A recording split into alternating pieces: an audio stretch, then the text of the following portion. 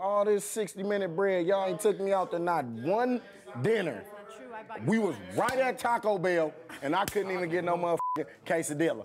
In some ways, Marshawn Lynch is who you think he is, right? He lives his life the way he ran the football. It's straight ahead, it's blunt. I'm going to say what I want to say. I'm going to use the language I want to use. I suspect interviewing Marshawn Lynch isn't altogether different from playing against him. He comes right at you. If you just run through somebody's face, a lot of people ain't going to be able to take that over and over and over and over and over again. They just not going to want that. Think there's a deeper metaphor there? Run through a motherfucking face. Y'all know why I'm here. All right, here we go. Yep. It's the Meet the Brave podcast. I'm your host, Monty Draper, alongside my co-host, No IGLG. Cuz, what up? What up, what up? Not much, man. Real quick, I forgot that I gotta read something from a sponsor for this week that did our week. So before we get into the shit, there's a lot to talk about. But in honor of our 50th, we wanted to share something special. And a great friend of mine, DJ Opie, out of Oregon by way of Kansas City, made us an incredible mashup, or a best of, if you will, for the people that have been fucking with us from day one. And on behalf of that, I would like to, promo his podcast. So, The Coffee and Bullshit, a podcast hosted by... y'all get the live. I'm not going to edit this shit out either, so it's going to be cool. Coffee and Bullshit, a podcast hosted by Travis Hinman, also known as DJ Opie, only available on Castbox.fm. Just search Coffee and Bullshit. It's Travis and friends, some old, some new, talking about life and whatever comes up. Subscribe and share. Travis can be found on all media platforms by his name, Travis Hinman. That's Twitter, IG, Facebook, and yeah, you name it. Salute to the homie Travis for doing that, man, and all his people on his side that made us a cool episode. And that's our shameless promo in the middle of our show. And it's our first. Good luck, Travis, man. But yeah, man, because how are you? Money did that like hey, man, you're a pro at this, man. Good shit. Yeah, man, I feel kind of good. I feel like I'm getting it down. Talk to me, G. What's the latest with you, man? Oh, nah, man. It's shit. Last 2 weeks have been like the most crazy shit ever over here. So glad it's gonna finally die down a little bit. Yeah. So yeah, I've just been pretty much just dialed in for the most part, just getting everything together over here. So glad that I can take some time away from that shit. I know, man. I know you're trying to take time away. I just not to dive too much into what you do for work, but it is some gangster shit though. I do have to say. How do you manage just grown ass people on a day to day and not lose your shit? I don't know, man. I would say that I think people put way too much stock in it. I mean, we're all same, with just variations of that like same strand. So like once you get an idea of like, you pretty much just kind of like, you don't want to box people, but to tell you the truth, adults are one giant ass box, bro. Right? So, like it's not much more to it than to know what exactly drives you, and then from there, like we got you. So like that's pretty much it. Got you. It's not too much more to it. On my end, people put a lot more into it, but for me, I think of people are like a little bit different. There's this awesome article on Bleacher. Was that Bleacher? Yeah, I believe that was Bleacher Report. And talking about the transition for student athletes to the corporate world. And the success rate in terms of that transition is something stupid like the high 80s in terms of how student athletes that graduate college and then they also had a breakdown of those that graduate high school and go right into a trade and their success rate. And the point of the article is to make the correlation between just between working in groups, i.e. teamwork, but just working in groups.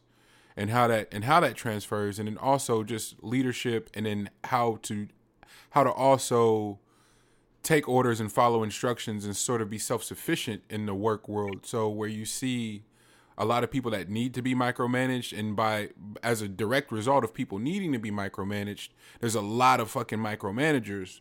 Whereas where you see with student athletes, they don't necessarily need to be micromanaged. They have their job, they're adults, they know what they need to do, and they kind of just get it done and like kind of look up and like, hey, the day's over. Does that resonate at all? Being you haven't been a student athlete, do you feel any of that, or is that just kind of like just kind of comes with it? It's just work, I think that's part of it. I think the mentality that you take into each and every day, I would say, transfers the most from being an athlete to being in the corporate world. It's highly competitive. It's highly you gotta have a self-starter, self-starter kit like within you, in order to like really, really thrive. Yeah. In like the least amount of time, to tell you the truth, because it's like you can literally get by in the corporate world just being regular as fuck and mediocre, be just fine. Like it's meant for you to be that way. Yeah. But if you constantly are looking at something as a goal, to not go insane by doing what everybody else is doing, then that kind of helps out a lot, because it always has something else to strive towards and do something that's different than what's already been done. So like that's pretty much like the thing that you go on more than like anything else that you could think of. Like all the other shit is basic and regular and normal as fuck. So like to do something outside of that is really the main gist of it.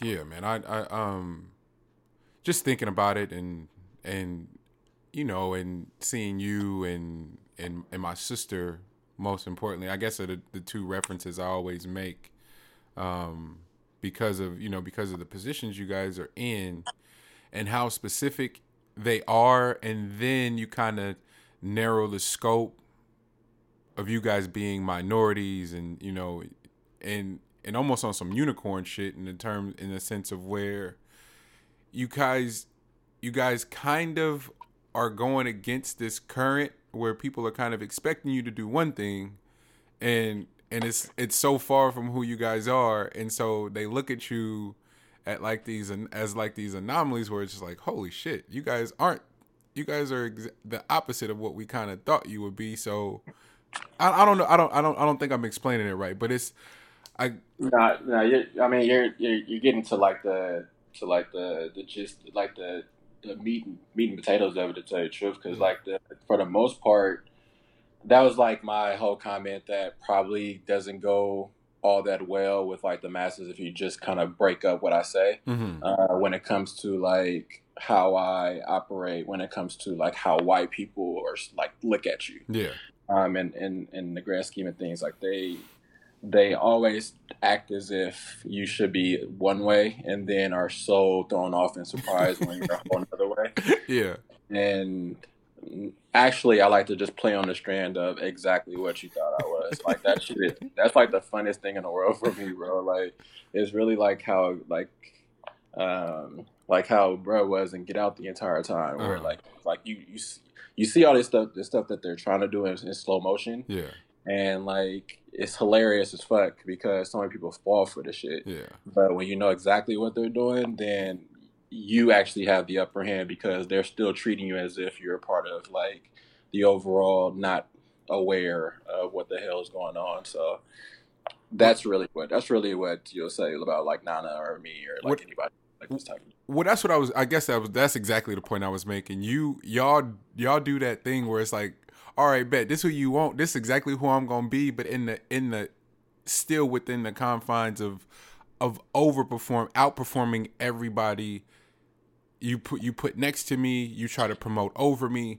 I'm gonna do their job and then some and make it look hella easy, all the while not code switching and not being nothing else than who I am.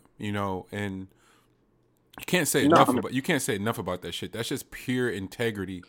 and you don't see that shit a lot. You know what I'm saying? It's like you don't those images of us aren't represented enough when you talk about, you know, just storytelling in general. I don't want to just limit it to entertainment, but it's like hey, there's a lot of stories and there's a lot of different nuances to be depicted that are rarely ever depicted of just which is gonna be like my angle on like our biggest topic today. It's gonna be my angle on that one, and it might get misconstrued a little bit, but it is what it is. You know, I'm open to have the conversation. Yeah. And then also like the whole thing with how much I connected with us, like with Get Out. I mean, not Get Out, but with us. With Jordan Peele's film Us is just the fact that he was willing to go there, but not actually do exactly what you thought he was going to do with it. Exactly. Was the utmost integrity that you have, especially in a genre that's built off cliches. Like the reason why I love that genre so much is that you're always looking for something else to add to it, and not take away from like what it is at its core. What are people afraid of, and don't be afraid of taking it there just because they're going to be, of course, you're tapping into people's fears. Absolutely. Don't be afraid of that shit. Like you gotta actually look at it. You know, you have to be presented. It has to be presented to you, and you have to face that shit straight on. And like I'm hella into people who deal with that genre with the utmost integrity. So if you had to coin a phrase or a term for that genre, what would it be, G? Because it's not horror. It's not satire. It's its own space. Yeah, I mean it's I mean it'll be like in like the psychological thriller, exactly. Okay. Yeah, it'd be more in that vein. But yeah, it definitely needs to have its own it needs to have its own separate subgenre as well within the overall umbrella of it. So yeah, it definitely needs to have something coined specific for that much integrity in a film that is complete, like it's built off of something that's so damn ancient, and has been done a million times, but still people find a way to add to it as opposed to just do exactly what the blueprint is for it. Yeah.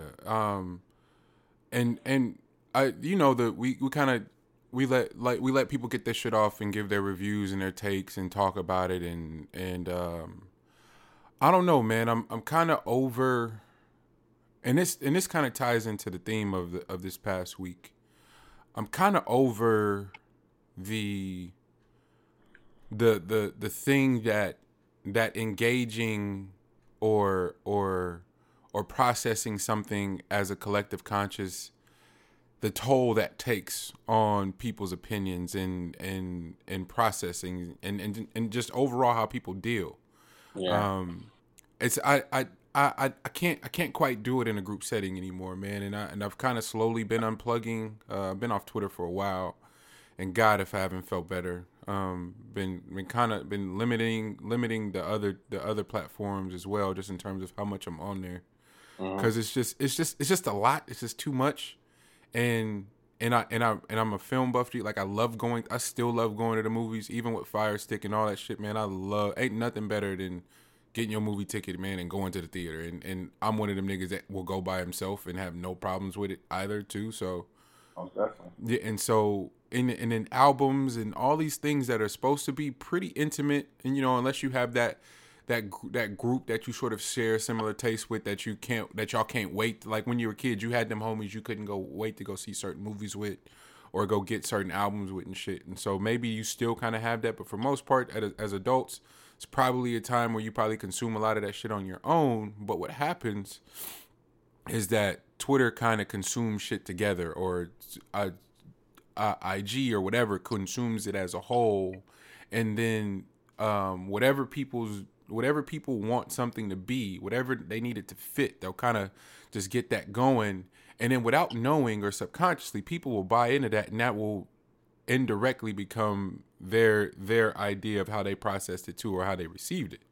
Yeah. And with us, in particular, it was just like, yo, man, just watch the movie. You know, like so badly, people wanted it to be a horror movie, or what you got.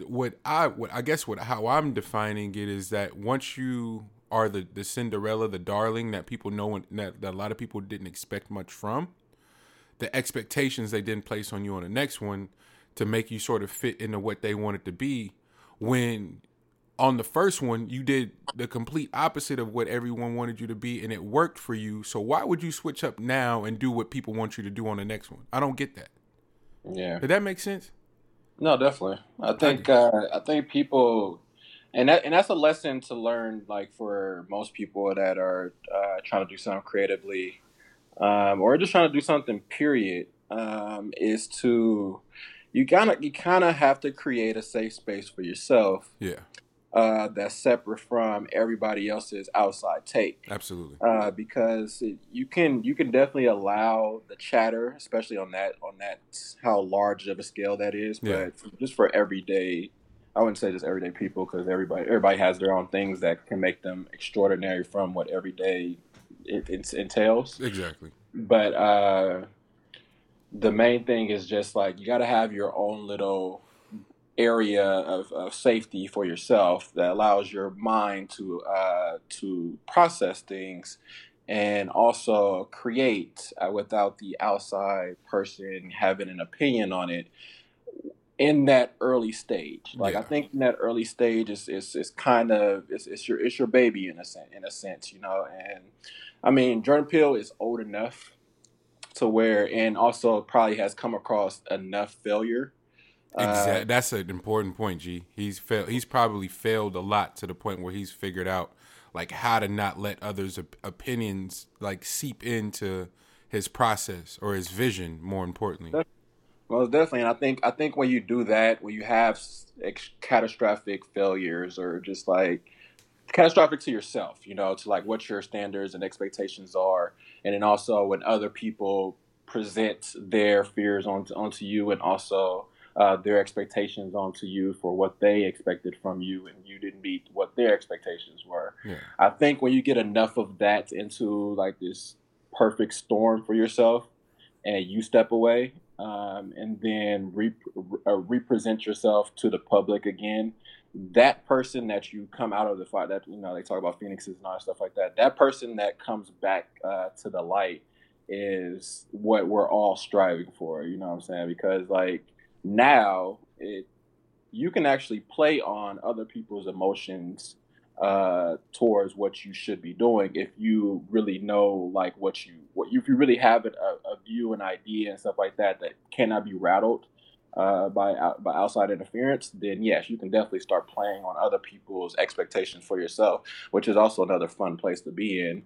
And you know, it's funny because my leasing person every freaking day talks to me about like what my definition of fun is, and it's like the craziest sense of what fun is. Because like I would call like the most nut shit fun, and that's just because of the continuous failures and expectations that got rattled, that now like you do have kind of like a mad scientist type of absolutely thought process on absolutely. It's funny, man. People don't talk about that enough. In pursuit of something, right?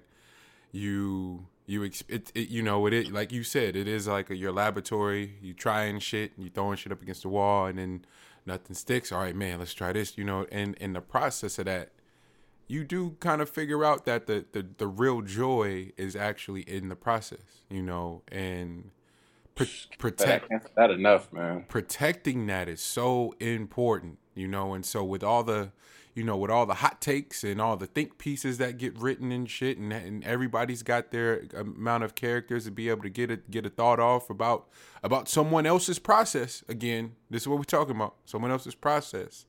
Yeah.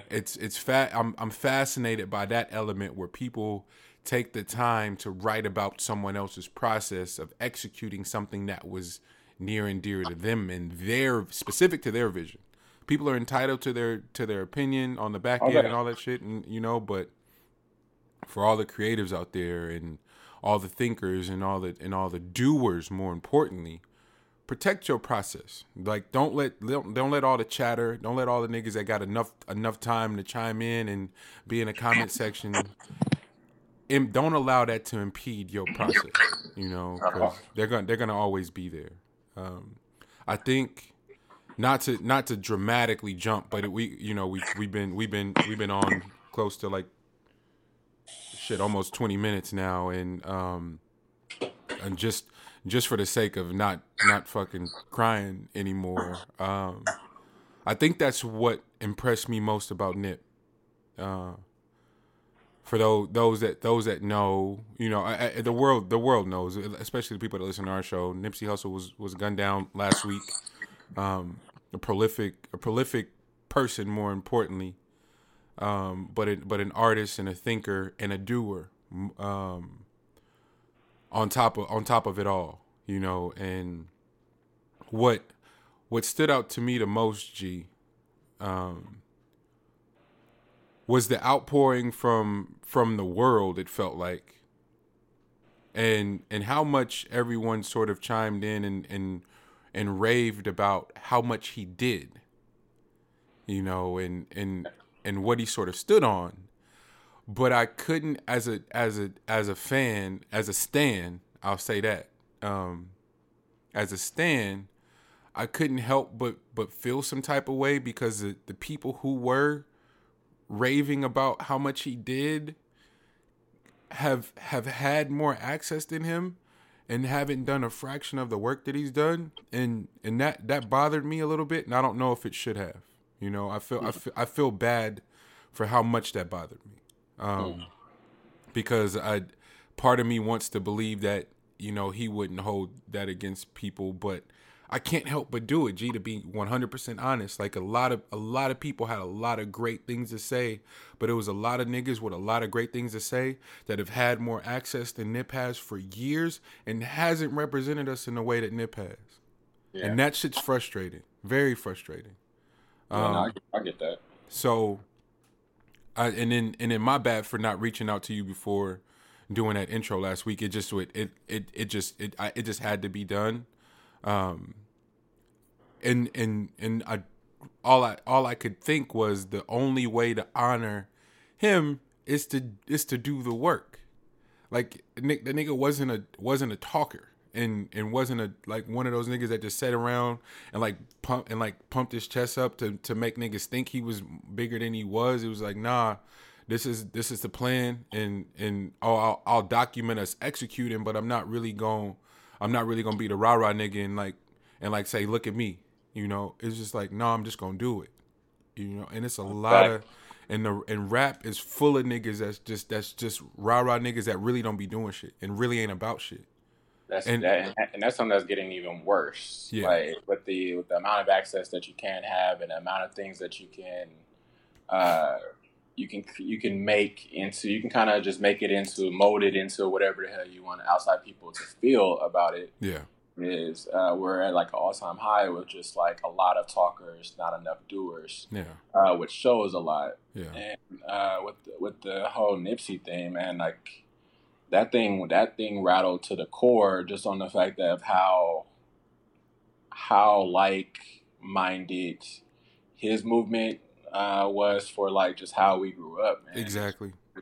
We connect so much deeper, especially in, you know, the Bay Area, with the Nipsey, as opposed to, you know, a lot of people that you'll have like in your mainstream movements. 100%. We have a lot more tied up in Nipsey than any of those people. So like that was just like something, that was one that really rattled, given the timing of it and everything.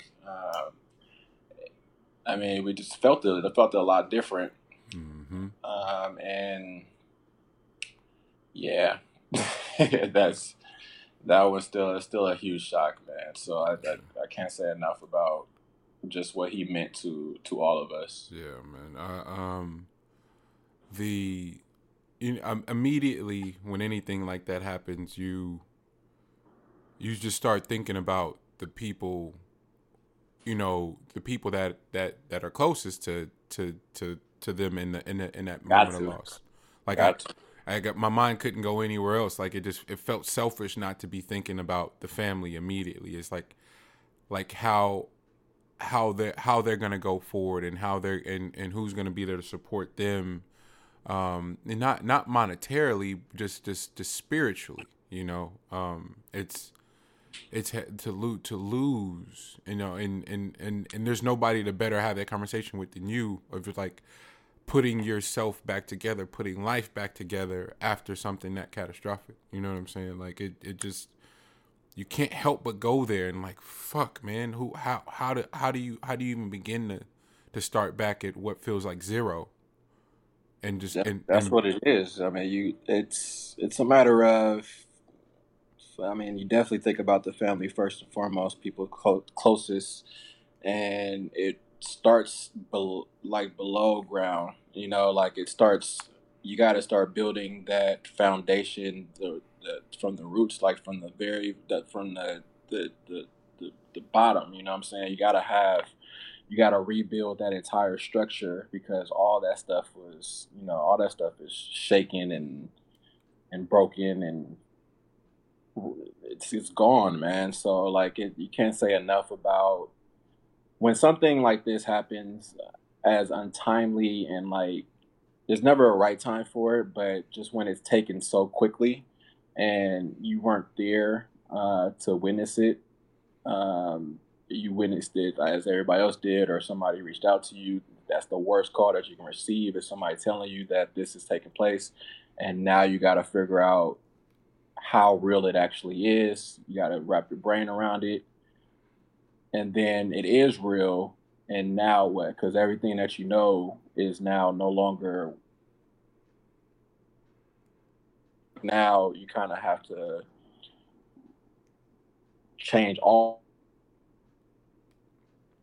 G. So, G. Once yeah, you cut out it for a takes second. time, man. Like it's gonna take nothing but time for them, and I feel for them for the process that they have to go through now, and what they're gonna what it's gonna be each and every day, and how they're gonna have to keep on moving forward when everybody else is gonna constantly remind you. The world's gonna constantly the guy on how much they're gonna be reminded of what exactly their truth is. So they already know, but you're going to hear from every single person whenever they're in the public eye, or just in the presence of somebody else. You're going to hear about it. So like it's not going anywhere anytime soon. Yeah, I feel for them for all the stuff that they're going to have to endure going forward. Yeah, I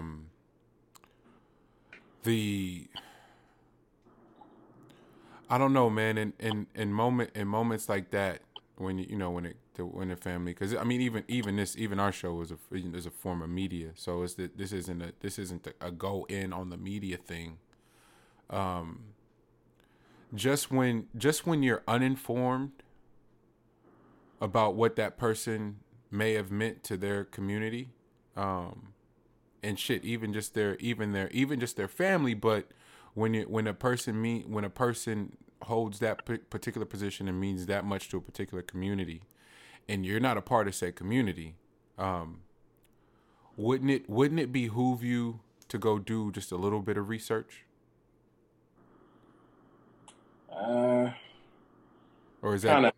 Yeah, we're asking for a lot. Yeah, okay, that's fair. That's fair. I'm just running off the because ESPN covered it, CNN, Fox News. It was surprising how many people that are in ESPN didn't know anything about Nipsey and his movement. Yeah, it was surprising, because we have a lot of our brothers that's on that platform. Yep.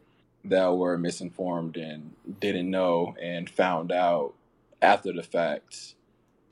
Which Nipsey is going to be a martyr in this situation. So people need to wake up and be knowledgeable of all the stuff that he was preaching for a while. Mm-hmm. So that will tend to happen. People are going to be more open-minded to things now, due to how public this has been and how far this has reached. So that's good. I mean, that's going to happen.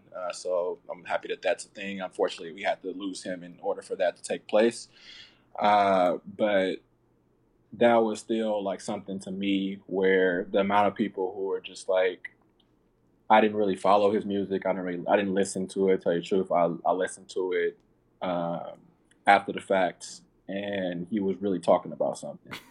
And like to hear that, Oh my gosh, man! Yeah, like that's something that's like, man, like that. You're better off just like not even giving your insight. Like that little bit of information was not needed. You know what I'm saying? And that was my point too, G. It was just like at that point you better off just keeping your hot take to yourself, because then at that point you're just covering it because it's the thing to cover right now. You didn't really give a shit. But again, you said it best. That's asking for a lot for people not for people not to consider that. But it is. I guess this is how. I don't know, man. It just was too close to. It just resonated too much, and so you found yourself like I had to turn everything off because the first thing out of somebody's mouth was exactly what you just said. And that was an ESPN take of somebody that I respect, and I was like, oh, so I can't listen if you didn't get it right. I can't listen to shit for the rest of this week and in the next week. Because it made it to Joe Rogan, it made it to like everywhere I turned, I couldn't escape it, and then it was somebody saying something silly as fuck. Oh yeah, I mean it's been, and we'll talk about this too, but it's been a situation where it's almost been in that space, or just found something to latch onto, and this was the topic to latch onto, in order to better boost something about yourself. Exactly. And the amount of people that came out that had a very, I guess, tone deaf response, I would say, or not even tone deaf response, just a need to insert yourself into the equation with the brother that we just lost. Like, give it some time before you even think to have that thought. You know what I mean? Like, there's no need for you to say anything but your condolences and say something about the family and keep it pushing. On this topic. Exactly. You know what I'm saying? Like that just lets us know how many people he probably was interacted with, or they've been in the same studio with each other, or whatever happened. They did a song with each other, whatever. But you never really picked up on that brother's message. Like, you never really listened to him as you should have. Then you'd have known. You'd have had a. You know what I mean? Like, it'd have been a lot less of the dramatics and a lot more of the, oh shit, like, I need to get on my shit. Yeah, see, exactly, G. That was my point. It was like, yo, if you really fucked with him the way you said you did, your response and your reaction to all this would have been so much different. That's it. That was it, man. And that's the reason why, like, you know, when I look at, when I look at all that stuff or whatever, that didn't really touch me too much. Like, as angry as you can be in those situations, that just didn't like do much for me or to me. I was thinking more so on the scope of who we lost and the personality that is, where you are a thinker, a doer, you roll with a lot of integrity. You're aware. All these things into one individual. Yeah. When that's the case, if he would have survived this, or if he could have done it over again, he would not have maneuvered the way that he wouldn't have went off course in this specific situation. Like, this is like a spring of the moment where there was an opportunity in the opening, and he would be able to ring back exactly where he didn't make the right step. And with this particular situation. So that's what came to my mind a lot more than anything else that anybody else said. It was more so on the individual that we lost and the moves that he took in that day or in that moment that was a little bit off from what he knows that he should have done in that situation because of, for one, who he is, for two, what he means, and for three, how much more shit there was to do. Which made us feel like we understood a lot more mortality, and we knew a lot more about. We just felt a lot more about how much we need to be cognizant of all things around us. You know what I'm saying, and like how much we need to pay attention a lot more to all things around us, which has already been a move, you know what I'm saying? But you can still have all of that knowledge and still do a misstep. It's something that rattles a lot more than anything else because that man did not need to go. But I just felt in my like for me to say, bro, if I pass or if anything happens to me, bro, please nobody say in my time. Just don't say that. You know what I'm saying? Like that's not the truth. You know what I mean? Like I would know better. So know that I would know better. You know what I'm saying? Like there's a lot more, but definitely console the people who are left behind. Left behind, exactly. Man. Like the people that are still here, console them. They are the ones that are going to need it. I'm now resting, but they're the ones that are going to need it because they have to continue. Yeah. They have to further on the message. They have to do a lot more now. Yeah. You know what I'm saying? Like there's a lot more that's going to go into your days in order to even get out of bed to do things. You know what I'm saying? So that's something that you need to console. Absolutely. Yeah, that's just something that just came to mind. I was just like, man, like that was the feeling of the week. Just how heavy it was just those things, man. Like that's just so important in these times. Yeah, man.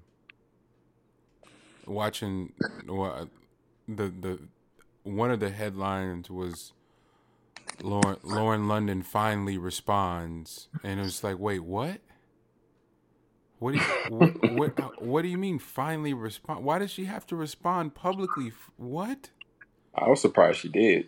Oh man, it just again, just a testament to those. I truly believe that was her way of paying homage to who she believed he was and what he would have wanted. You know, just to exhibit that amount of strength and to step into her, you know, to fully step into her pain and not run away from it. But it was just like, God, get that woman and that family all the space they may need, yo. Like it's just, I don't know, man. I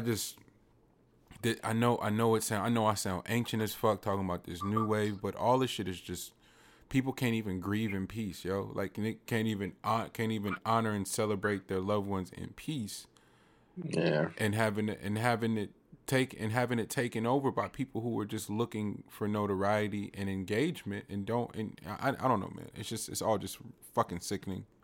It's a dangerous space to operate in, man. And like the fact that you had to say it that way and it would be viewed as ancient is a wild. It's wild, man. Like the fact that you'll have new niggas and they have the wave currently and move a certain way and have the ear, you would say, and folks have to preface what they say like that is a reason why with some of our later topics people are feeling the way that they feel as they age. Like. Yeah. It's wild. Like now, it's a matter of just knowledge that you pick up on from being in it. You know what I mean? Right, like shit changes. You know what I'm saying? But like, it's never. Yeah, that feeling like. Yeah, I just don't know what the thoughts were on people, like how they were, like how they responded. Selfish. It's all really selfish. It's just all about me and I in the moment, and not really taking time to be empathetic or an inability to be empathetic, to be quite honest with you. Like from like perfect example, the surveillance footage moving around, it was moving around the way that it was moving, people sharing it. Fuck you, Vlad. All them other niggas that are posting it, and it's like, dog, that shit's traumatizing. That shit is 100% traumatizing to show over and over and over again. And it's like, well, people have the free will to click it. What do you think people are gonna do? It's just disgusting, yo. It is. But again, I don't like even Kodak's like that shit with Kodak. That like, I don't even want to get that nigga no shine because that's all it's for niggas that have his name on their tongue. Fuck him too. Like I don't want to talk about none of them niggas that just are disgusting. Yeah, that. I don't get it, G. I genuinely don't understand it. I have no clue where you're going through folks' minds like this, man. Like, I understand the level of grime that you live within and the amount of shit that happens day to day, but like, but you don't have no humanity at all. Like you just so this shit that made you that soulless. This little bit of fame and some followers that made you that soulless. Yeah. Yeah. That brother is an idea though, man. Like Nipsey gonna forever live as an idea. But y'all niggas that are going for this little few minutes, I hope y'all get what y'all need to get out of it, man, because it wasn't warranted. Like none of this shit is warranted, and still, bro, this shit happened last week. Like, nigga, that's how fast the world moves right now. It's just that all of this shit was covered and has taken place in just 7 days, bro. Like that shit right there to wrap your brain around is crazy. Yeah. Like all these different stories. Like you saw the damn docket, bro. All them damn stories is over the course of 7 days. 7 days. Not and even a full covered from that nigga. Yeah. So like, bro, like the world's moving fast. Watching Russ's 20. Did you watch it live, G, or you saw the highlights? Nah, I saw parts of it and I watched it on highlights. Yeah, it was. I caught like the second half of it. Okay, yeah, it was that shit was moving, man.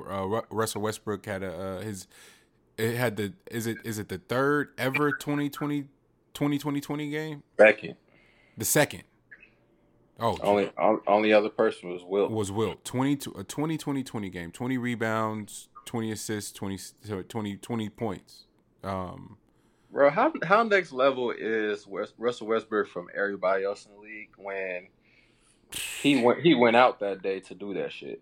Like he's gonna make a statement, but the fact that for one, and he's now gonna average for 3 straight seasons a triple double, but also, G, say that again because that shit came across the ticker, and I put my hands in the air, nigga, like I was at a game, and like Russ could see me celebrating. Russ realized how to get triple doubles, and he would never not get triple doubles, bro. Like once you realize how to do something, nigga, just do the shit. Like, that's how my nigga's gonna have to show you the blueprint on how to get triple doubles, bro. But like, the fact that he was able to do 20 is nuts. And then in the post game, so gonna say the real ones know what that mean. Exactly. That 20 plus 20 plus 20. The real ones know what that means. Oh man, it was so poetic. Like I was watching that shit and I was like, yo, this is amazing. Him talking to the crowd, not giving a shit about what he say, like the emotions of it, them.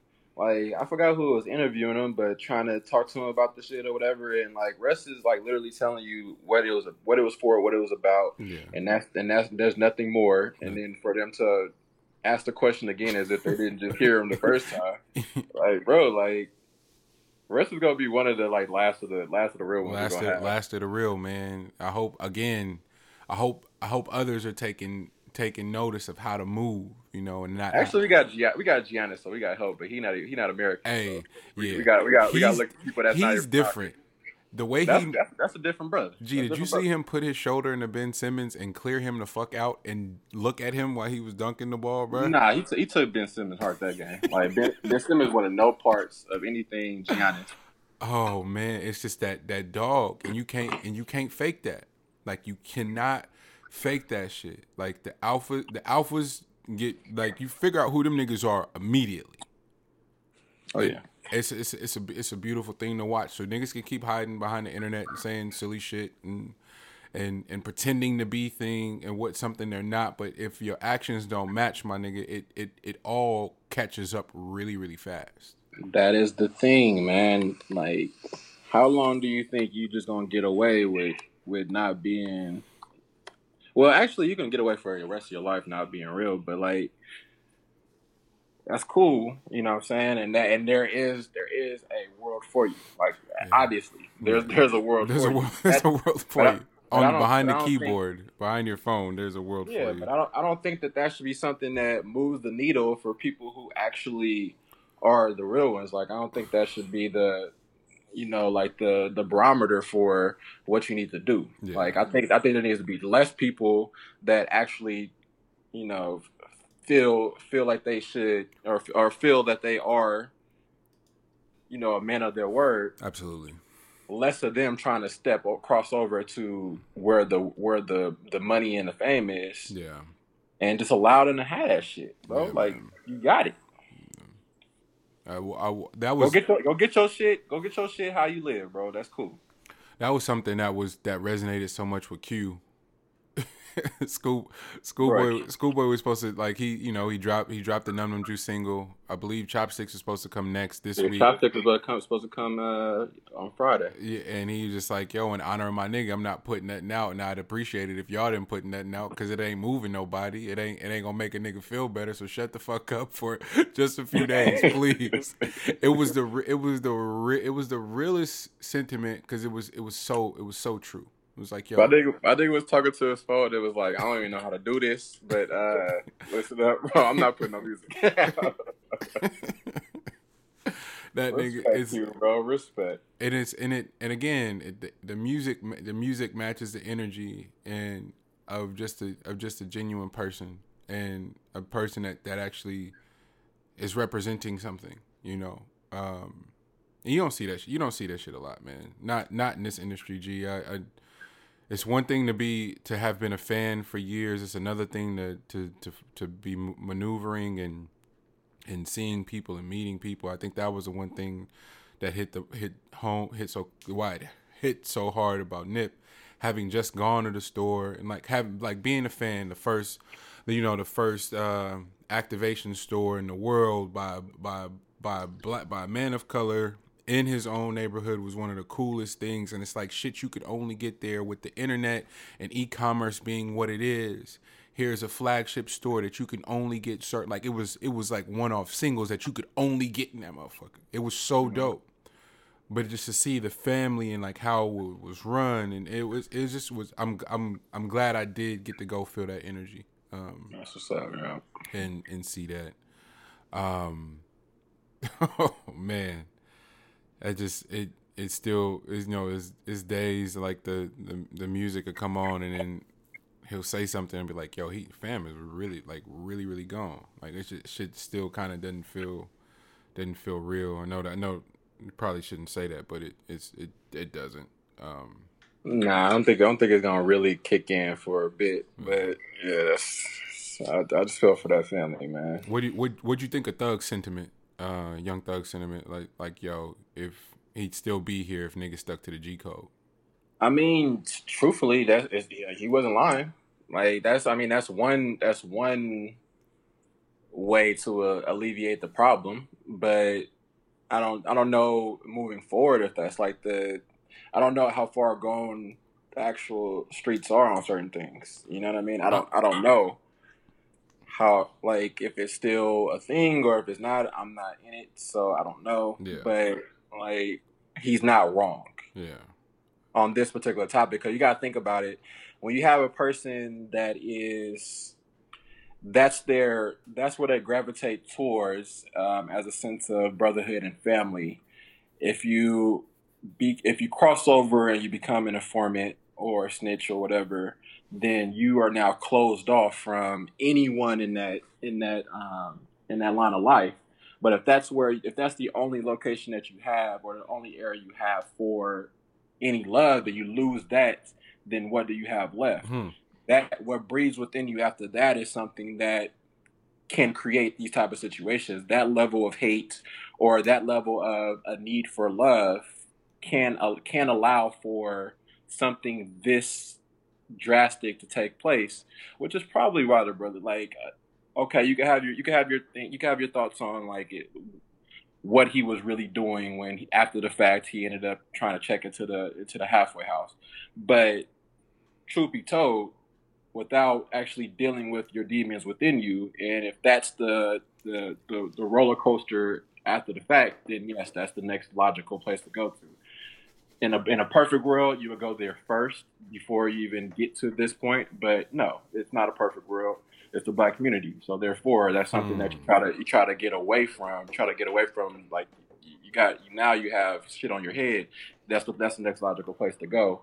But it all stems from after you lose that love, you gotta be gone. Like there has to be a way for you to be gone. Otherwise, this is something that happens. You know what irritated me the most was the sentiments in and around mental health with this particular case.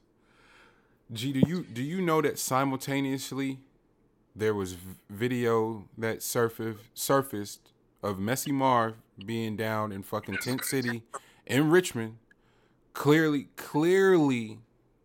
strung out and out of his mind on something, in a similar like fucked up mental state, but just so happened to be a legendary Bay Area rapper. Regardless of how you feel about Mess, whatever, niggas can't deny the status that he's had musically in the Bay Area, and so it just felt real disingenuous to watch everybody sort of mourn collectively, by a slain West Coast artist that mourn over a slain West Coast artist by someone who by all means seems to be claiming some sort of mental illness, and then on the flip side be making jokes of a rapper who's clearly suffering from something.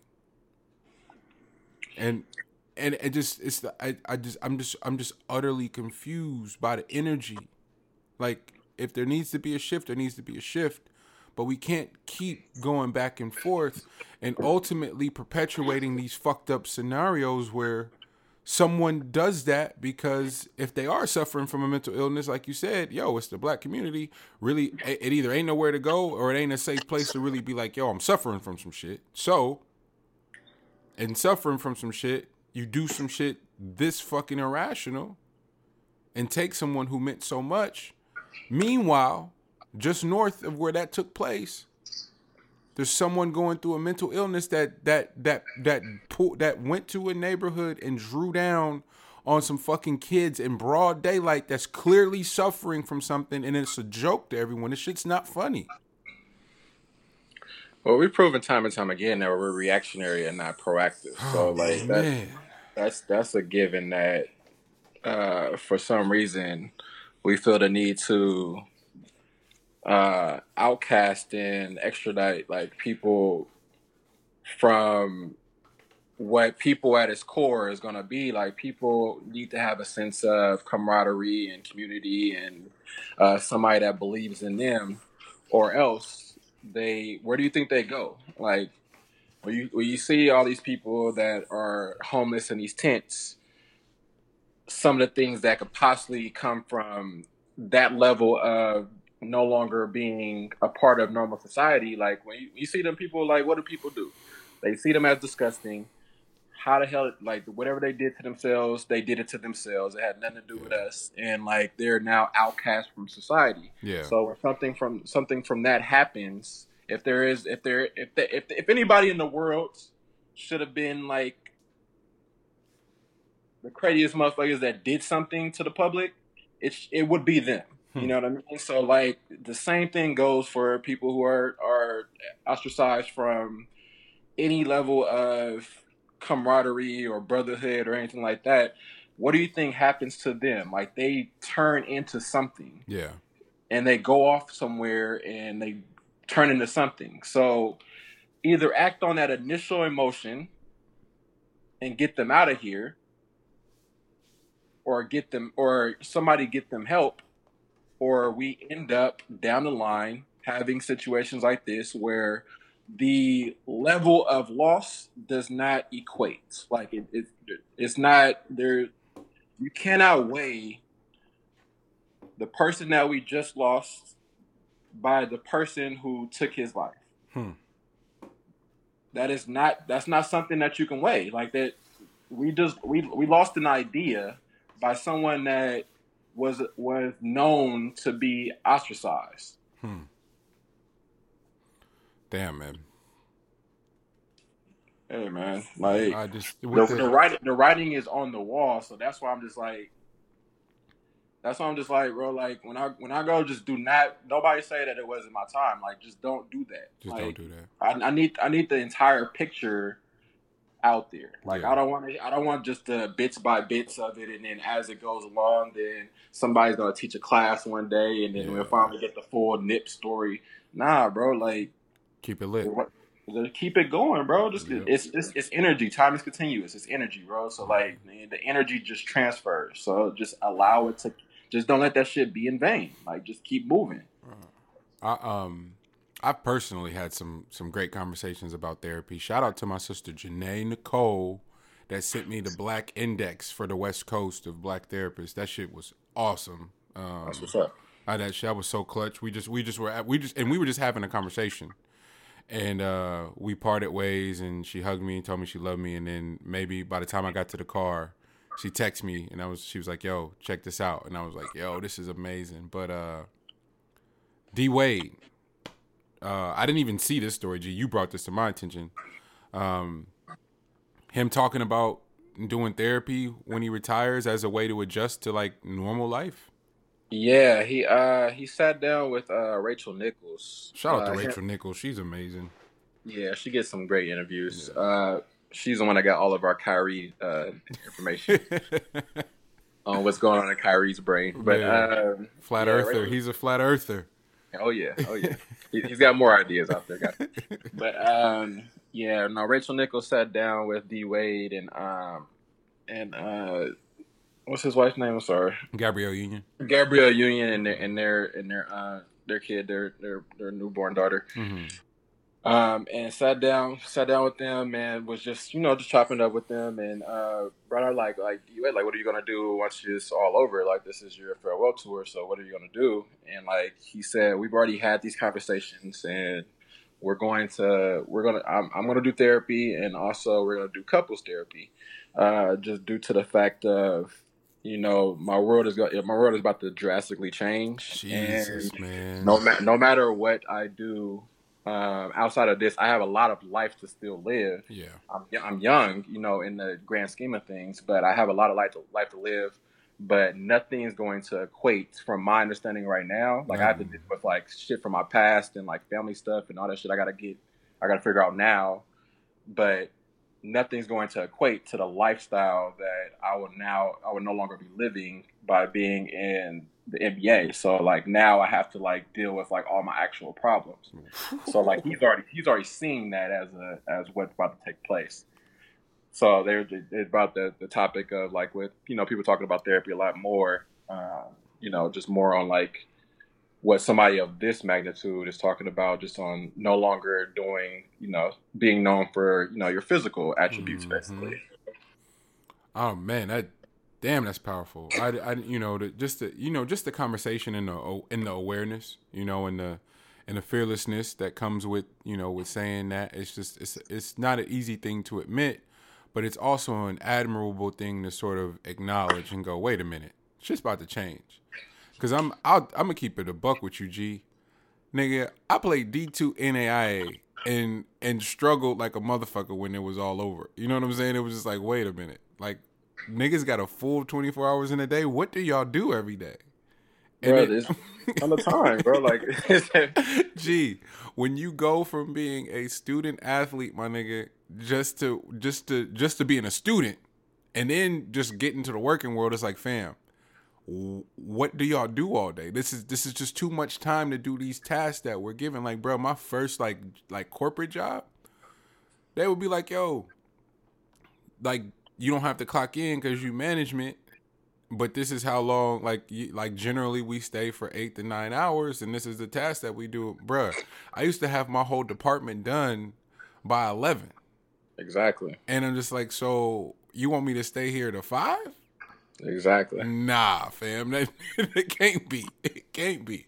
The level of dial back you find out about when I didn't you hit the world. I didn't know niggas was getting it like this, man. And it does really leave you in a position of great, like, no matter what my beef was with sports and my college coach and all that shit, it does leave you extremely grateful for just instilling the note, like knowing how to work.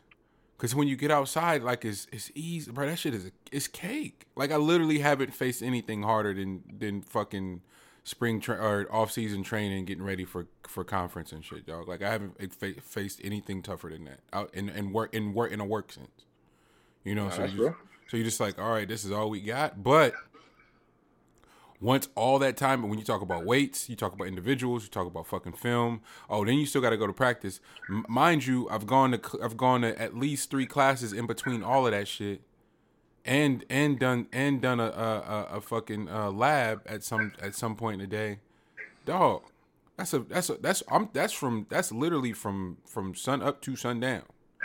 So when all day long. Yeah. So when you take all that away, then you give me a whole day. I'm liable to get into some shit. So I gotta say, I like that. I'm saying all that to say I can't even imagine what the fucking NBA player is thinking when it's all over. Then, you know. No, that's real, man. Like the way that life switches up on you, you know what I mean? It's almost as if, like, you know, your life did you shady by the, you know, like not alerting you earlier that there was more to it. You know what I mean? Like, it's like, hey man, you know, people get a whole 24 hours in a day, right? It's like, man, I didn't know that.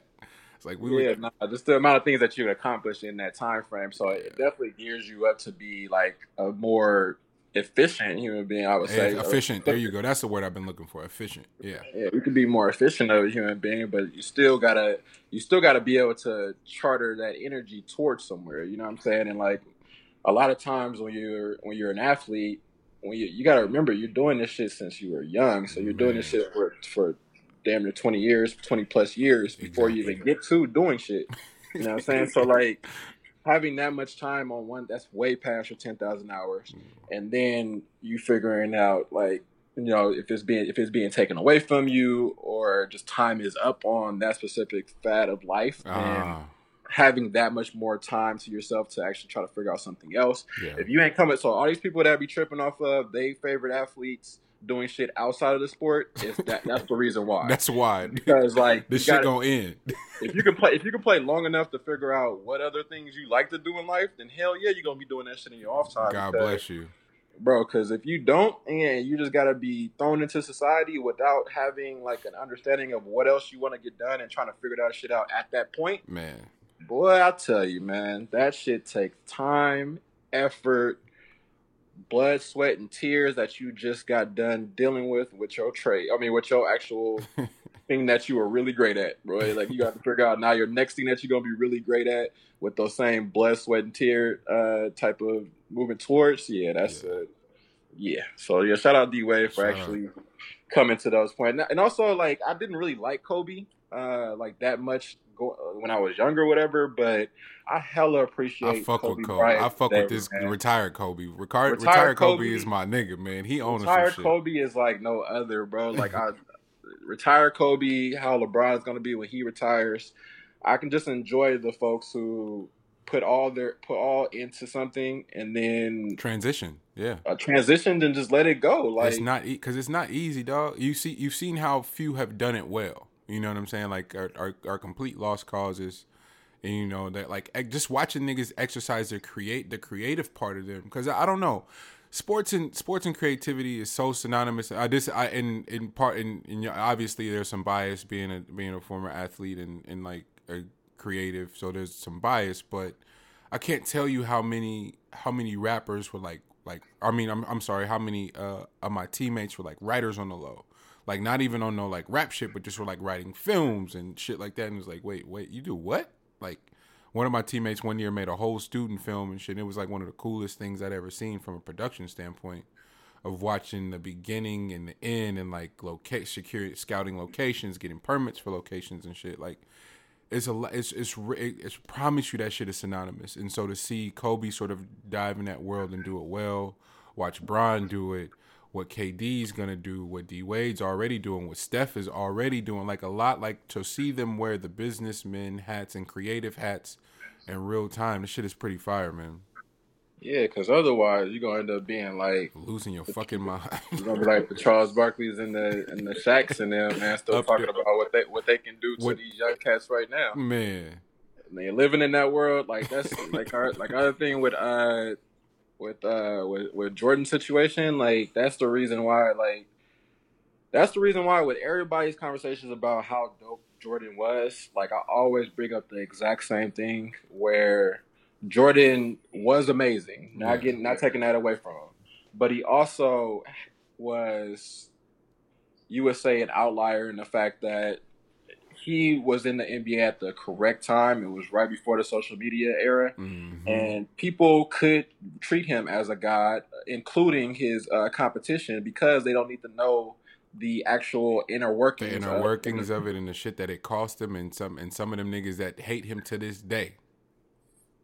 Yeah, like you don't know that shit. So like, there's a possibility for you to also grow up with a false sense of yourself until you get woke up by the world on like just exactly how people view you. Exactly. And that's how Jordan's situation is right now, where he came up with he thought of it. He sat down with some guy that's doing a documentary or some film or something like that that had to do with like people after they're done. I think it was around the same segment. People after they're done playing and like how people view them and stuff like that, what they're doing now. And Jordan is to the point where he's completely unaware of people's love for him. Like all he sees now is just his interactions with the public. And it's not like it used to be where he was this god walking around. It's more so like he's another human being that's now owner of a team, and he doesn't know how to really cope with that. And that's new information on Michael Jordan, who's always been known as a strong-minded human being without the insecurities. When you find out that actually it's tied into the love of the game and like how time changes, and now the youngsters, like the video that came out where the youngsters is like, what are those to Jordan's feet? Like, bro, like youngsters don't give a fuck about none of that shit you used to do. Like they have no clue, and that's kind of like the scale that people start to hold their standard they hold their life up to, unfortunately. And that's just one thing about playing a sport, bro. Like being known for playing a sport and getting in the regular world, and like people not really like tripping off that shit, like bro, they just treat you as that. Yep. And then like you ain't got nothing outside of that, and like you just end up just knowing yourself for when you're on that court. So when you're off that court, hey man, guess what the public can do? Make fun of you just like everybody else. Especially now, nobody got no respect for that shit. So like they will make fun of you as if you were just a random cat. And that's the shit that my man dealing with. It was just crazy as hell to hear that coming from Jordan, but that's always been my thought process between Jordan and LeBron. It's just a different life that you have to grow up in. LeBron's just more geared and ready for that shit than Jordan is now at his older age. Man, what the hell are we gonna do with North Carolina's women's coach? Did you see that shit? Hey, she wild, boy. But hey, this how sick I am, G. She look like she'll say some shit like that. Though. Okay, I don't feel sick then, because do you know that I said the same thing? I was like, oh, she looked like she'd talk like that. Like, what did y'all expect? Shit. She got that kind of like, shit, buzz cut type of looking thing, man. Bruh. I don't know, man. Like it looked like that's some shit that'll roll off her lips when she get angry. Coach Hatchell looked like she'd call you a nigga in a heartbeat. And then look at you crazy because you offended. Exactly. Oh man, it was Completely unaware. Nah, that's just nuts. I did, yeah. Gee, they were reporting that story, and I was just looking at it, and then they showed a picture of, like a video of her in-game coaching. I was Her like, coaching, oh, yeah, her in-game coaching. I was like, oh, for sure, she's racist. What did you think? And so these are the moments where I completely get mad at the infrastructure and not the coach. Like, I'm not mad at her being exactly who she looks like, right. but the AD and the staff around the school that hired her and continue to employ her, and the boosters that continue to support her. Oh yeah, I got a problem with y'all because y'all knew who y'all had. This is like when stories like this come out. Anybody that's ever been a part of some coaching bullshit, when stories like this come out, I promise y'all they've been surfacing for years before we get them. She's been there for 33 seasons, G. 33. That's a long ass time for somebody to just now start calling you a racist. Oh my God. Nah, she been getting them rocks off for a while now. People just kind of just laugh that shit off. Like, that's it. Oh man, that poor coach. She was like, man, this, and that's what you see where there's she like hella confused. Like, she hella like, confused. What I say? She's like, man, I've been saying shit like that. Now y'all mad? I've seen. She probably calling her old players like, man, I fuck with y'all because y'all never blew the whistle on me, and I was talking to y'all crazy.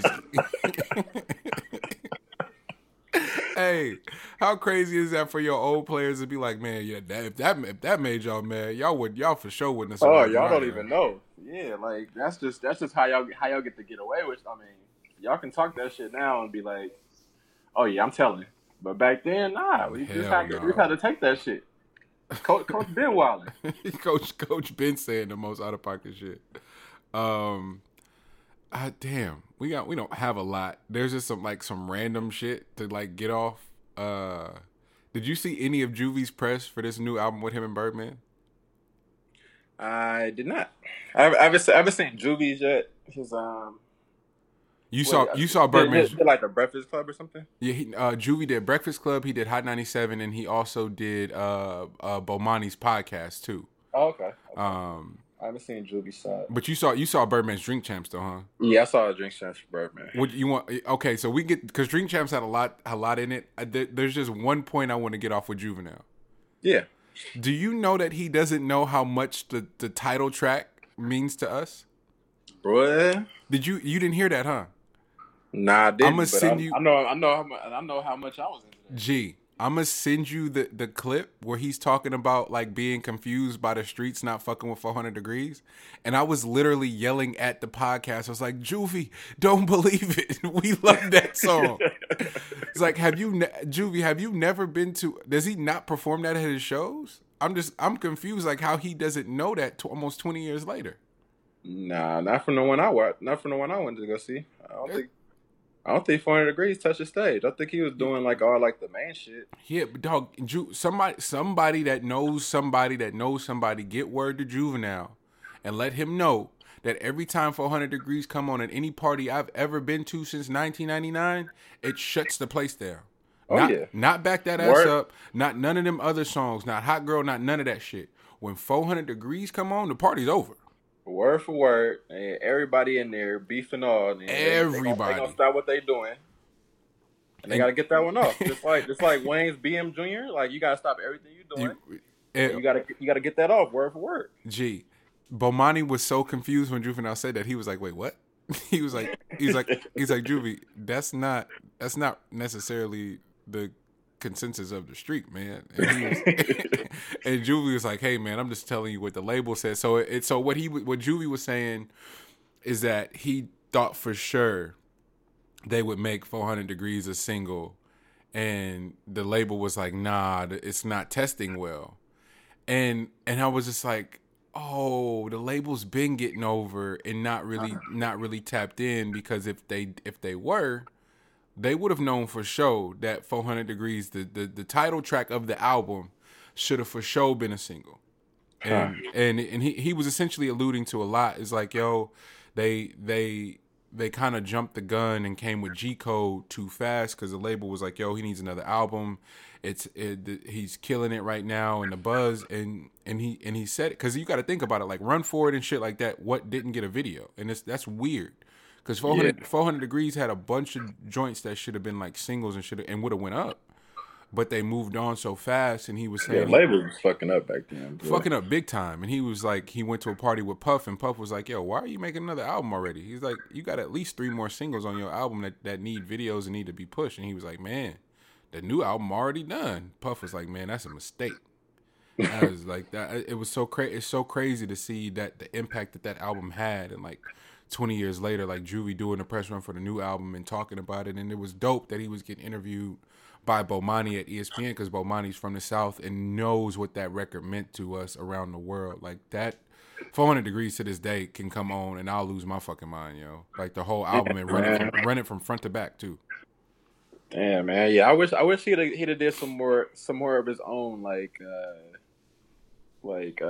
street runs or whatever, just to see like how that was actually going. How it was actually testing, yeah. Like if he could do like some more of his own little concerts or whatever, but that's not really how they was moving though. Like, no, it was moving as an entire whole. Exactly. At all times, like it was never like just let's Juvie go single off to yourself over there, nope. And then like we was just one entire unit that probably didn't like it worked well for the overall brand, yeah. But it didn't work for anyone individually, which is more than likely going to be like the.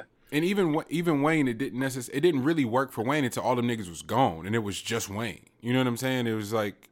It was almost too convoluted at points, like it wasn't spread out enough, because they kind of had the No Limit model, where No Limit didn't have as many stars as Cash Money did. No Limit had more. Cash Money was stardom. Yeah, that's what I'm saying. No Limit had more niggas, but Cash Money was all stars. Like BG was a star, Juvie was a star, Wayne's a star. You can debate Turk all you want, but hey, you know, the nigga never had a bad verse on Hot Boys and Me. Turk was a star before he went in. and Young and Thugger. He was a borderline star before he went in, so he was for sure. Him and Wayne was for sure like the next wave. Yeah. Whenever they got together, it was a wrap. So. Well, did anything stand out from the Birdman Drink Champs? A lot stood out, man. I think just Birdman as a whole. I might have had the wrong beat on Birdman. I've been trying to tell niggas. Okay, come on. I've been trying to tell niggas for a minute. Y'all got Birdman fucked up. Nah, I definitely have Birdman fucked up. Just from the lack of shit that Birdman says, which is probably fucked up from what I say because I don't say enough. Like for what I know, I don't say enough, and that's probably like another like that's probably why I personally have Birdman fucked up because he just didn't say enough where I didn't pick up on it, and I'm such a Wayne like fanatic that anything that kind of feels like it's fucking up Wayne's opportunity to show how nice he is in the game is like something that fucks with me. But yeah, Birdman's just his overall view and like what he did to begin with, like from the gates, is something to be applauded, man, because the amount of work that he was putting in and the talent that he had and the talent that he saw and the people that he stood with while they started to get a gauge on like the amount of confidence that he was instilling in them, until they actually got it. The stick with it, like from him is enough to be applauded. Like, and it starts to kind of put into context how much is that really worth for individuals. So like when we say the whole thing of how much Birdman holds out money wise for his artists. The amount that he's putting into each person and allowing them to find themselves, nigga. That shit costs money. That costs a lot of money, and it's not enough emphasis is put on that type of like courting state, like that stage is like kind of coddling a little bit for people to get to that point where we see them the way that they should have always like they'll eventually be. We can't say that people would be that way without Birdman's way of things. Like, we can't say that they would have turned out that way or get gotten to that level of confidence about themselves without that. Yeah. So I don't know, man. That woke me up at least a little bit, just on his imprint from the beginning on really all of his artists, to tell you the truth. Yeah. I know, you know, it's easy to make him a joke. The shit with Charlemagne was funny, but ultimately that whole shit with Charlemagne, I was like, yo, Charlemagne is the last nigga I want to hear from in terms of how Birdman is moving or doing business. It's like, yo, this is, and then the shit with him and Wayne was always also weird too, because it was hella niggas chiming in. I know Ross felt like he had to say something, but that's family business. Man, you don't get in family business. Like, them niggas is gonna figure it out. Like, seeing him and Juvie on his press run, like, yo, they figured it out. It was like, yo, it's just simple a matter of me getting paid. And he was like, man, they paid me. Juvie said that. He was like, yo, they paid me years ago. This shit been dead. We been figured it out. We just hadn't got back in the lab, and we back in the lab. We back rocking in the music. And I did listen to a couple songs, and that shit actually, I'm about to listen to the whole thing because the songs got to, man. That shit was going. Yeah. I thought, you know, how niggas say that, it's like, nah, man, this shit hard. I was like, nah, this shit really is hard. Nah, he actually put something in, and that's what Birdman talked about too. Like, he had to present Juvie in a certain light again, and then allow him to just take off from there. Yeah. But first things first, he had to present him another certain type of way, just underneath his brand, of course, and then also just with that level of attention to it, so that people can really feel Juvie's presence again, because Absolutely. like bruh is a rapper, bro. Like, Yeah. and we kind of allowed like the kind of the few of those little in between albums or whatever. I could see how they were rushed or just wasn't enough. But even Reality Check, have you listened to Reality Check? That Juvie shit, that shit was tight. Mm-hmm. And so I know it's just the times and shit moving hella fast, but I'm like, any sign of a Cash Money reunion, nigga, sign me up. I'm here for it. I don't should do that. Yeah, I don't need to be convinced in no way, nigga. Like, I'm there. I need to see all of that. I ain't gonna lie to you. Yeah, I'm with it. Who do we give a round of applause to? Jeff Bezos or McKinsey? Nigga, that's so equal. Bro, that's so equal in applause. Shout out to two players doing player shit. You want to talk about equality, boy? Man, hey, I don't know who to applaud, but that's just player shit across the board. So, round of applause to both of y'all for being players. Just the fact that you just know enough with that much money on the table on how to conduct something that works out for both parties. Feel me? And you bro, know, like that's know a lot of money, bro. Do you understand how greedy you could be with that much money on the table? I'm telling you, this is how it went. Jeff hit McKinsey on the text like, "Hey, hit me after the kids leave for school. We got to rap." She like, "What's happening?" Hey, let's squash all this shit. I got 36 with your name on it. All this can go away right now. And you want me gone, right? You want me gone? I'm be gone. I got 36 for you, but I need to make the decision on them shares, and we good. Bro, do you know that makes her the third most, like, the third richest woman in the world? And don't fuck with him at all. Bro, don't fuck with him at all. Like, ain't got to deal with him, none of that shit. And that still keeps him as the richest person in the world. Man. Bro, there's no way to break that apart with both parties being so well taken care of.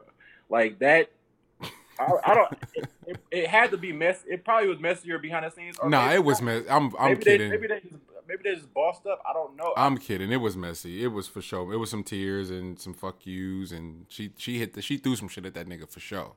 But I mean, at first maybe, but once you see 36 bill, boy, you could get you whatever Bezos you can't get Bezos. But then again, you got 36 bill. You don't need Bezos. You don't need that. That's it. Hey, McKinsey, you can go live in therapy for that.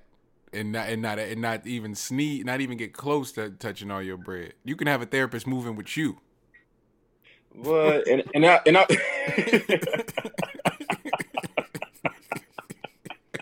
well, you can for sure have a therapist.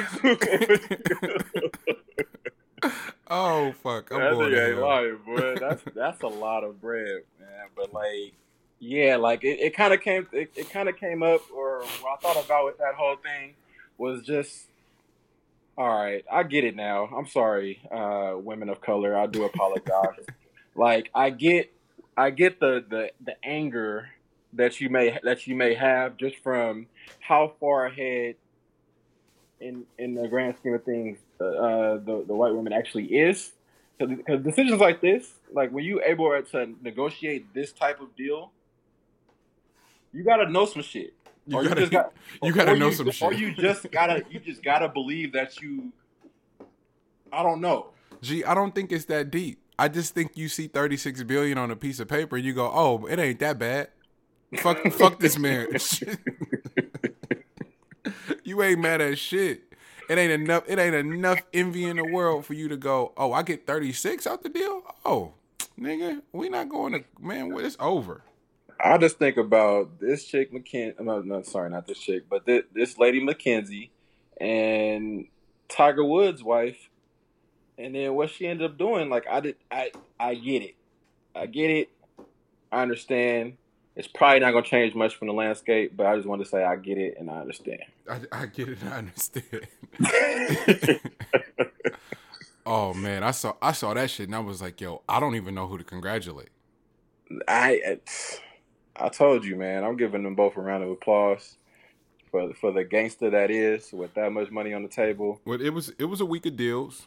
Beyonce and Adidas, they announced their partnership. Does that mean anything to you? Only that I think Adidas is going to be A-okay if they don't land Zion, because if you just continue on, like Zion is a big chip. That will for sure, that could set your company up for the next 20, 25 years. But they're also okay with the whole lifestyle branding. Like, I'm sorry, like they got that shit figured out. Bro, the lifestyle branding idea is like the best number 2 move you can make ever in the history of number 2 moves. Like that shit, yes, you got a leg up on the number 1 by completely catering to that. So I don't know. You might. But you said you might what? I said no. I said you might know a little bit more just because you're closer to like the branding of it, like some of the people on the inside or whatever. But I know people on the inside, but also my bad. I was like, wait, how you just gonna put me out on a limb by myself, nigga? You know who I know. What are you talking about? Nah, but so I have a question. Let's play our game. Let's project. Beyonce does stupid numbers on tour, right? Mm-hmm. Yeah. So we saw Travis announce merch with the album sales, with a tour, and the numbers were insane. Mm-hmm.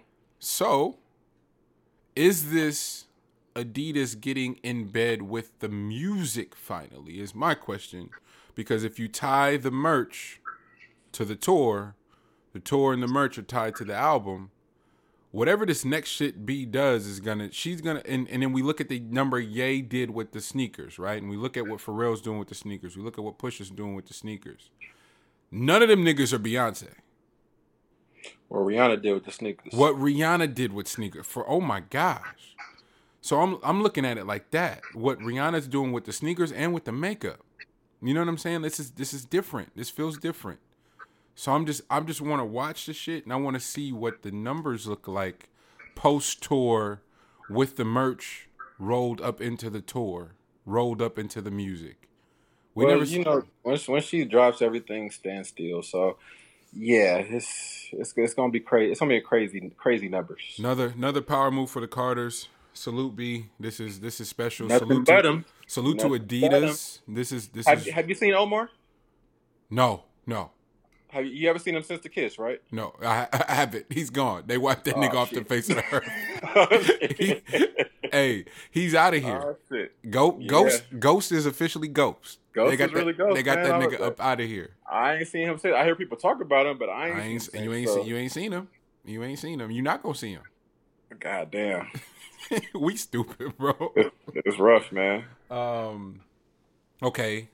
In light of talking about women who are moving the meter that way, where do you sit on this Cardi and Offset tour? My nigga didn't just laugh. Why? Oh my gosh. Because man, I have a heart. You know what? My bad, man. I might have Offset all the way fucked up, but I just have a hard time taking what this man says seriously, man. Like, oh man, I really have a hard Are we time. on opposites on Offset? We might be, man, because I really have a hard time with this whole tour that he's doing with the Get Back tour with Cardi. Everything that's being said is like cookie cutter cliche for what you need to say, like Kevin Hart did in his stand up. Oh my gosh, bro! Kevin Hart was making my skin crawl, yo. He did it in his stand up, man. Oh, I was I got mad. I was getting mad at Joe and all them niggas that were going in on Kevin Hart, bro. But I'm on that bandwagon now. That shit was disgusting. And I want to be a big Kev, don't hate me, man. We can have a talk, like, but that was hard to watch. And then he was on Joe Rogan for fucking 2 hours and did the same thing. What was that one? I G, missed the Joe Rogan. He was on the Joe Rogan podcast this week and did the same thing, G, of just like hella cliches. And I'm just like, oh, gotcha. Are you a fucking robot now, dog? Where's your soul? Once you get to a certain level, so I think kind of what the Offset thing is I think at first when he still had his dignity. Gee, stop. We can't be taking his dignity on the show. My nigga said his dignity. Where are you going with this? Oh my God. My bad, man. Nah, but when he still had like his aura part of this whole thing and not just being Cardi's plus one, then you kind like you initially like you kind of bring something to the table. If you really felt this way, then this is something that you would have done in the first place. But really, you saw Cardi as more as just any other woman that you would see when you are getting bread. So her brand was going up. So of course you want to align yourself with that. Nah, you got my man fucked up. Offset, get your bag, King. Don't listen to this nigga, man. No. What I'm talking about is like, I'm messing with you guys. Yeah. But so, but the whole my whole thing is I'm not too much worried about what took place before the whole cheating scandal thing. Yeah. It was more so how the movements have been after the fact. Yeah. That really feels like it feels so forced. And I get that you gotta go completely outside of yourself in order to make the other person feel okay with everything, but it just doesn't feel right when you actually you're not alone, man. It's a bunch of niggas saying this shit ain't real. And you're not the only one saying it. This shit, it's a bunch of people saying this shit feel like a TV show. But only because of what she has grown into. Like she's not the Cardi from before that does those rants that are coming up now. That's still needing to get like some type of clout or something like that. Nah, Cardi has the entire world in her hands at this moment. Absolutely. You see that as the number one. She's now, I would say, the number one person in the women's game, or just in a lot of games. Like she has that now. So when you see that, it's different. You know what I mean? Like, and now you no longer can move as if like I'm bringing all this to the table. Now you can actually be replacing this situation. You kind of feel that way, and now you are going so far beyond that. I don't want to say what the writing on the wall would be, but truthfully, if you continue down this lane, you will be replaced, bro. I'm sorry. I'm sorry. Like, who do they plug in? Who do they plug in for Offset? It's got to be somebody that's just that'll just infuriate him too. Bro, it's gonna be somebody. It's gonna be somebody up and coming too that could just act like. It's like, oh man, I saw that shit and I was just like, oh, that makes sense. Just from the label standpoint and the management situation, it's like, oh, the play just made sense, and the music and the demo makes sense, but I guess what I'm curious to see is how caught off guard Cardi and everybody is gonna be by her new following, because she's officially mainstream. We can tell that by the music, and the reason that's fascinating to me is because last week, the Joe Budden podcast, podcast was in Oakland at the Fox, and I went. Yeah, and the energy was weird, and it wasn't because of Joe and Rory and them. It was because of the fans. The people who came to see the show was a bunch of niggas who just wanted to be there because it was the spot to be in. It wasn't people who were actual fans of the show. There was a decent percentage of those people that were fans of the show and got the inside jokes and all the shit. But there was a majority was a bunch of new faces that didn't get it, and it made for an awkward exchange that night. It made for a real awkward exchange. And you know Oakland don't have no chill. So it was people on the stage that shouldn't have been on the stage, and they was getting their ass roasted. They literally booed this one woman, her entire time on the stage. I was uncomfortable for her. I was like, lady, you not embarrassed yet, and you still talking? Get off the microphone. Damn. Yeah. And Joe pointed that out too. He was like, yo, LA was weird. Tonight already feels kind of weird. And he's like, I just realized like we broke into that realm where it's a bunch of new people that haven't been consuming the show from day one, as opposed to when they went on tour the first time, when it was all day ones that got the inside joke. So it felt more intimate. Nigga, they sold out the Fox Theater. Yeah. For a fucking podcast. Yeah. Joe was like, and you know, and as a music Joe fan, I'm kind of worried about my man, because I part of me wonders how he's dealing. You know, I'm sure he's enjoying the success, but to bring that many people out on a podcast when you were doing music for all those years, and he's like, nigga, I ain't never played no shit like this, not for my music. And it's just, oh man, it's a trip to see. But that night was hella weird because it was hella people in there just to be there. So, no, that sounded about right. Yeah.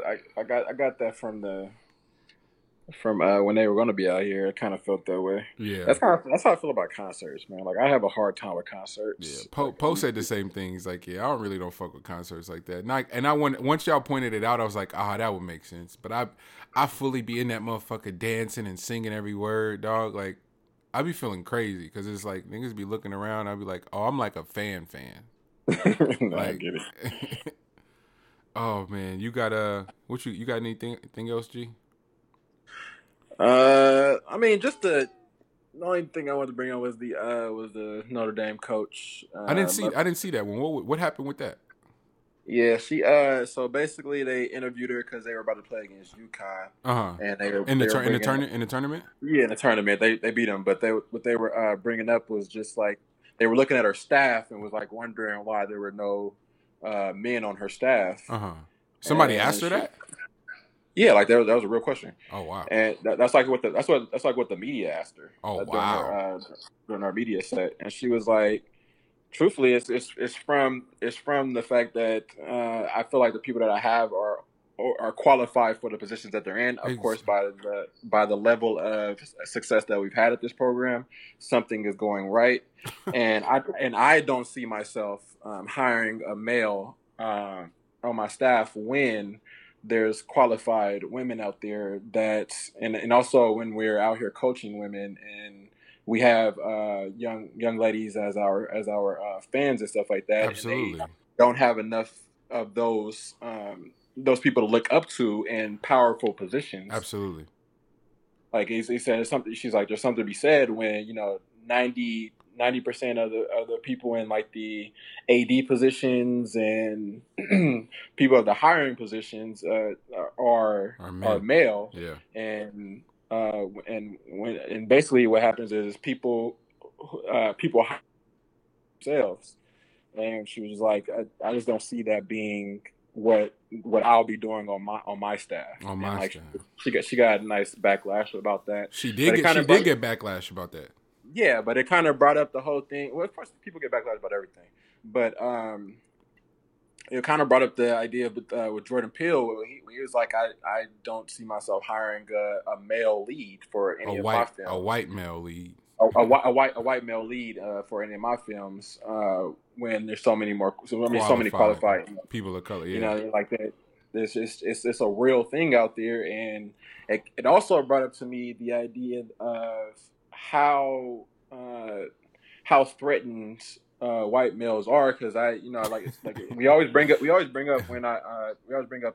Bill Maher, and this is something that he has like a real vendetta with, is the public perception of white males and like how they should be apologetic for things that they no longer, I mean, not even no longer, they just weren't a part of in the first place, or it's not like what the landscape is now, and he's not going to be apologetic for being a white male that's doing well, or not going to be apologetic of shut having up, problems. Bill. You do so Yeah, good, so, and then like, you say some stupid shit. Yeah, no, but it's just like it's the idea of like the white male in general, and why we have like the president we have, and like why we're kind of going in that way, is like it really is the last hurrah.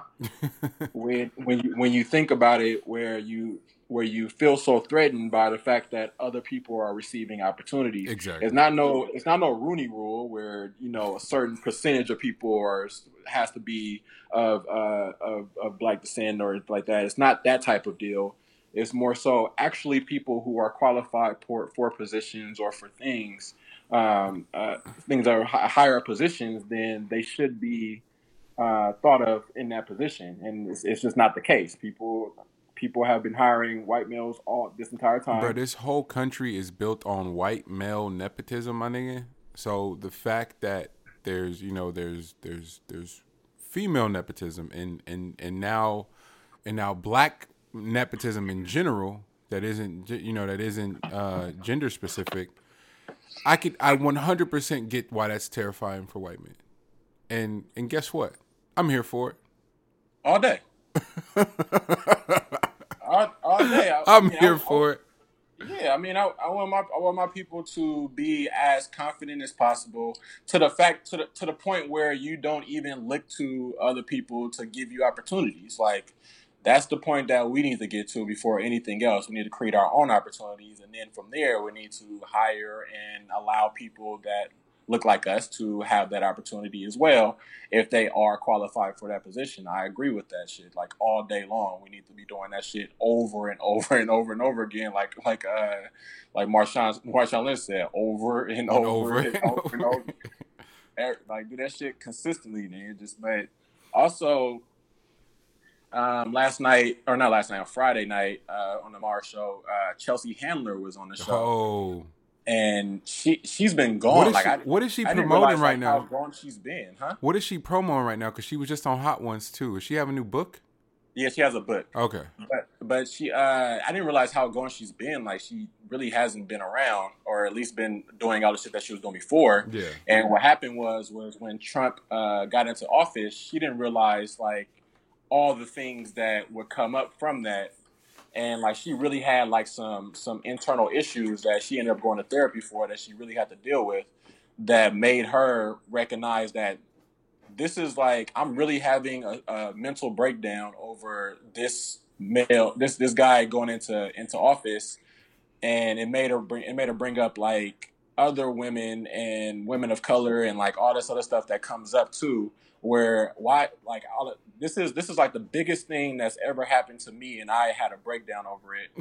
There's people out here that actually have living through shit, really going through shit, like, and that made her think a little different. And that's where that whole Mara thing came up, where he was just like, I'm not gonna be apologetic for me having a reaction or pain about something or whatever, just because I'm a white male. But that she nigga was like, is a real loof, bro. Yeah, but she was like literally like, I get that. That's your walk of life. That I'm okay with that. But I'm saying, from my understanding, like, me being in therapy and all that, it has allowed me to see like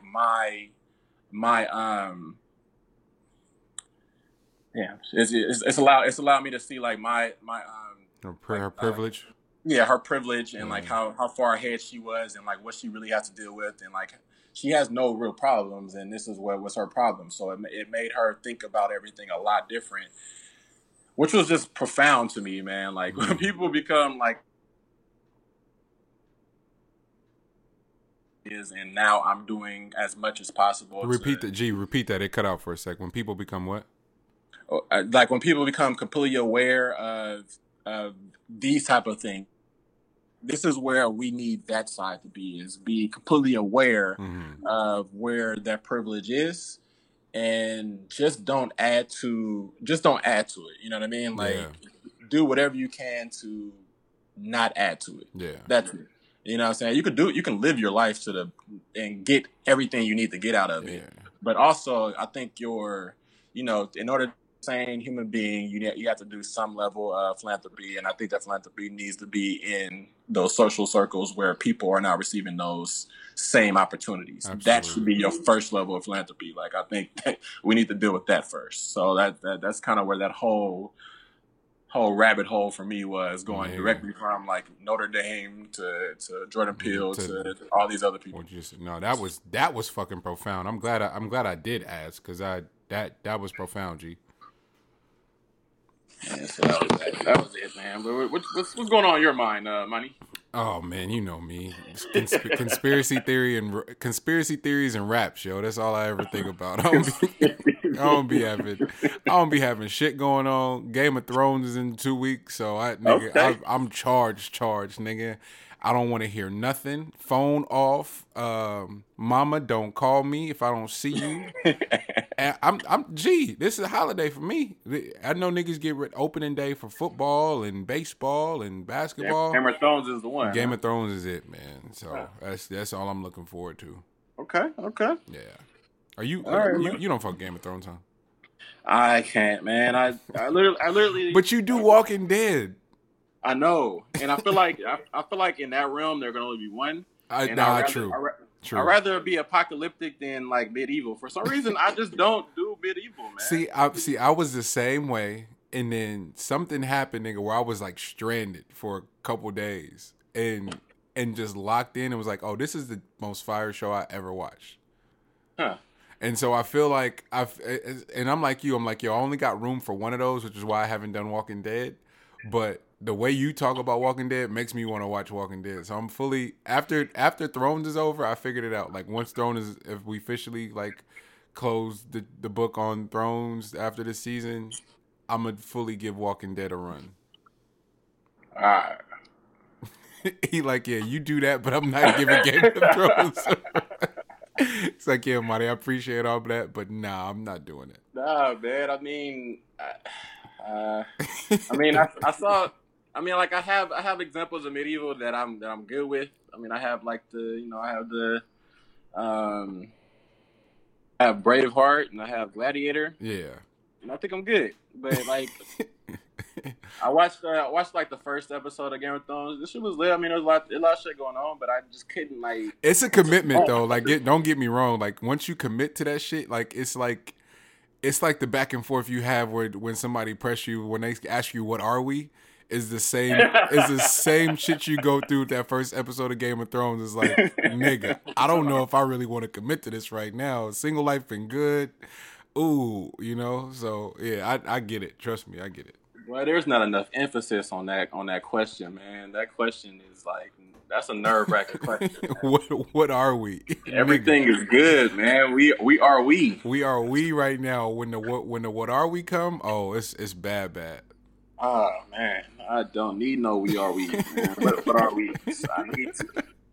We're sick, bro. We're sick individuals. That caused how Chelsea Handler felt about being that stressed out about Donald Trump, nigga, is how we need therapy now for being that stressed out about what are we.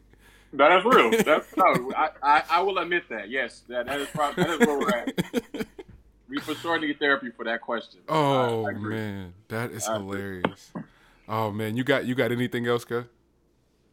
Nah, man. The Joker trailer drops. Oh shit! Okay, man, I ain't got nothing. No. We I've been in theaters last 2 weeks. We can't go. We have to talk about that. That shit. I'm ready. I'm ready for the Joker. I don't need to be that excited about a film that's not dropping like till October. That shit is hella far from now. It's not. Hey, it's not though, bro. October gonna be here before we know time, bro. Do you realize it's April already? Nigga, we just counted down the New Year shit. It's April already, G. That's true. Yeah. So October gonna be here before summer gonna fly too. Yeah, summer gonna fly by, and then October gonna be here, and niggas. I'm based off that trailer. I'm going over under. I'll probably see the Joker 4 times in theaters. Yeah, no, Joker is gonna be like the way they did that. That's what we've been wanting from just a villain. But I'm so happy that we got Joker that way. I'm so happy we got Joker that way. Any villain is great, but Joker is the villain of villains. Yeah. And then it's Joaquin doing it, so there's a lot of depth to just even the trailer had depth to it. So I'm just like I'm looking at that shit like, oh my goodness. And like knowing how the movie industry works, where they may or may not have wrapped filming, but they had enough to edit a kick-ass trailer is just so awesome to just sort of gauge like the impact and like how geeked everybody is for it. Bruh. I'm so fucking excited for that movie. Hey, you and me both, man. I am here for it. So I was, my man, Phil comedian, man. Let's get it. Let's get it, man. Let's get it. Well, as y'all can hear, another great episode of Meet the Brave. I am your host, Monty Draper. I am LG, and we will see y'all next week. Love.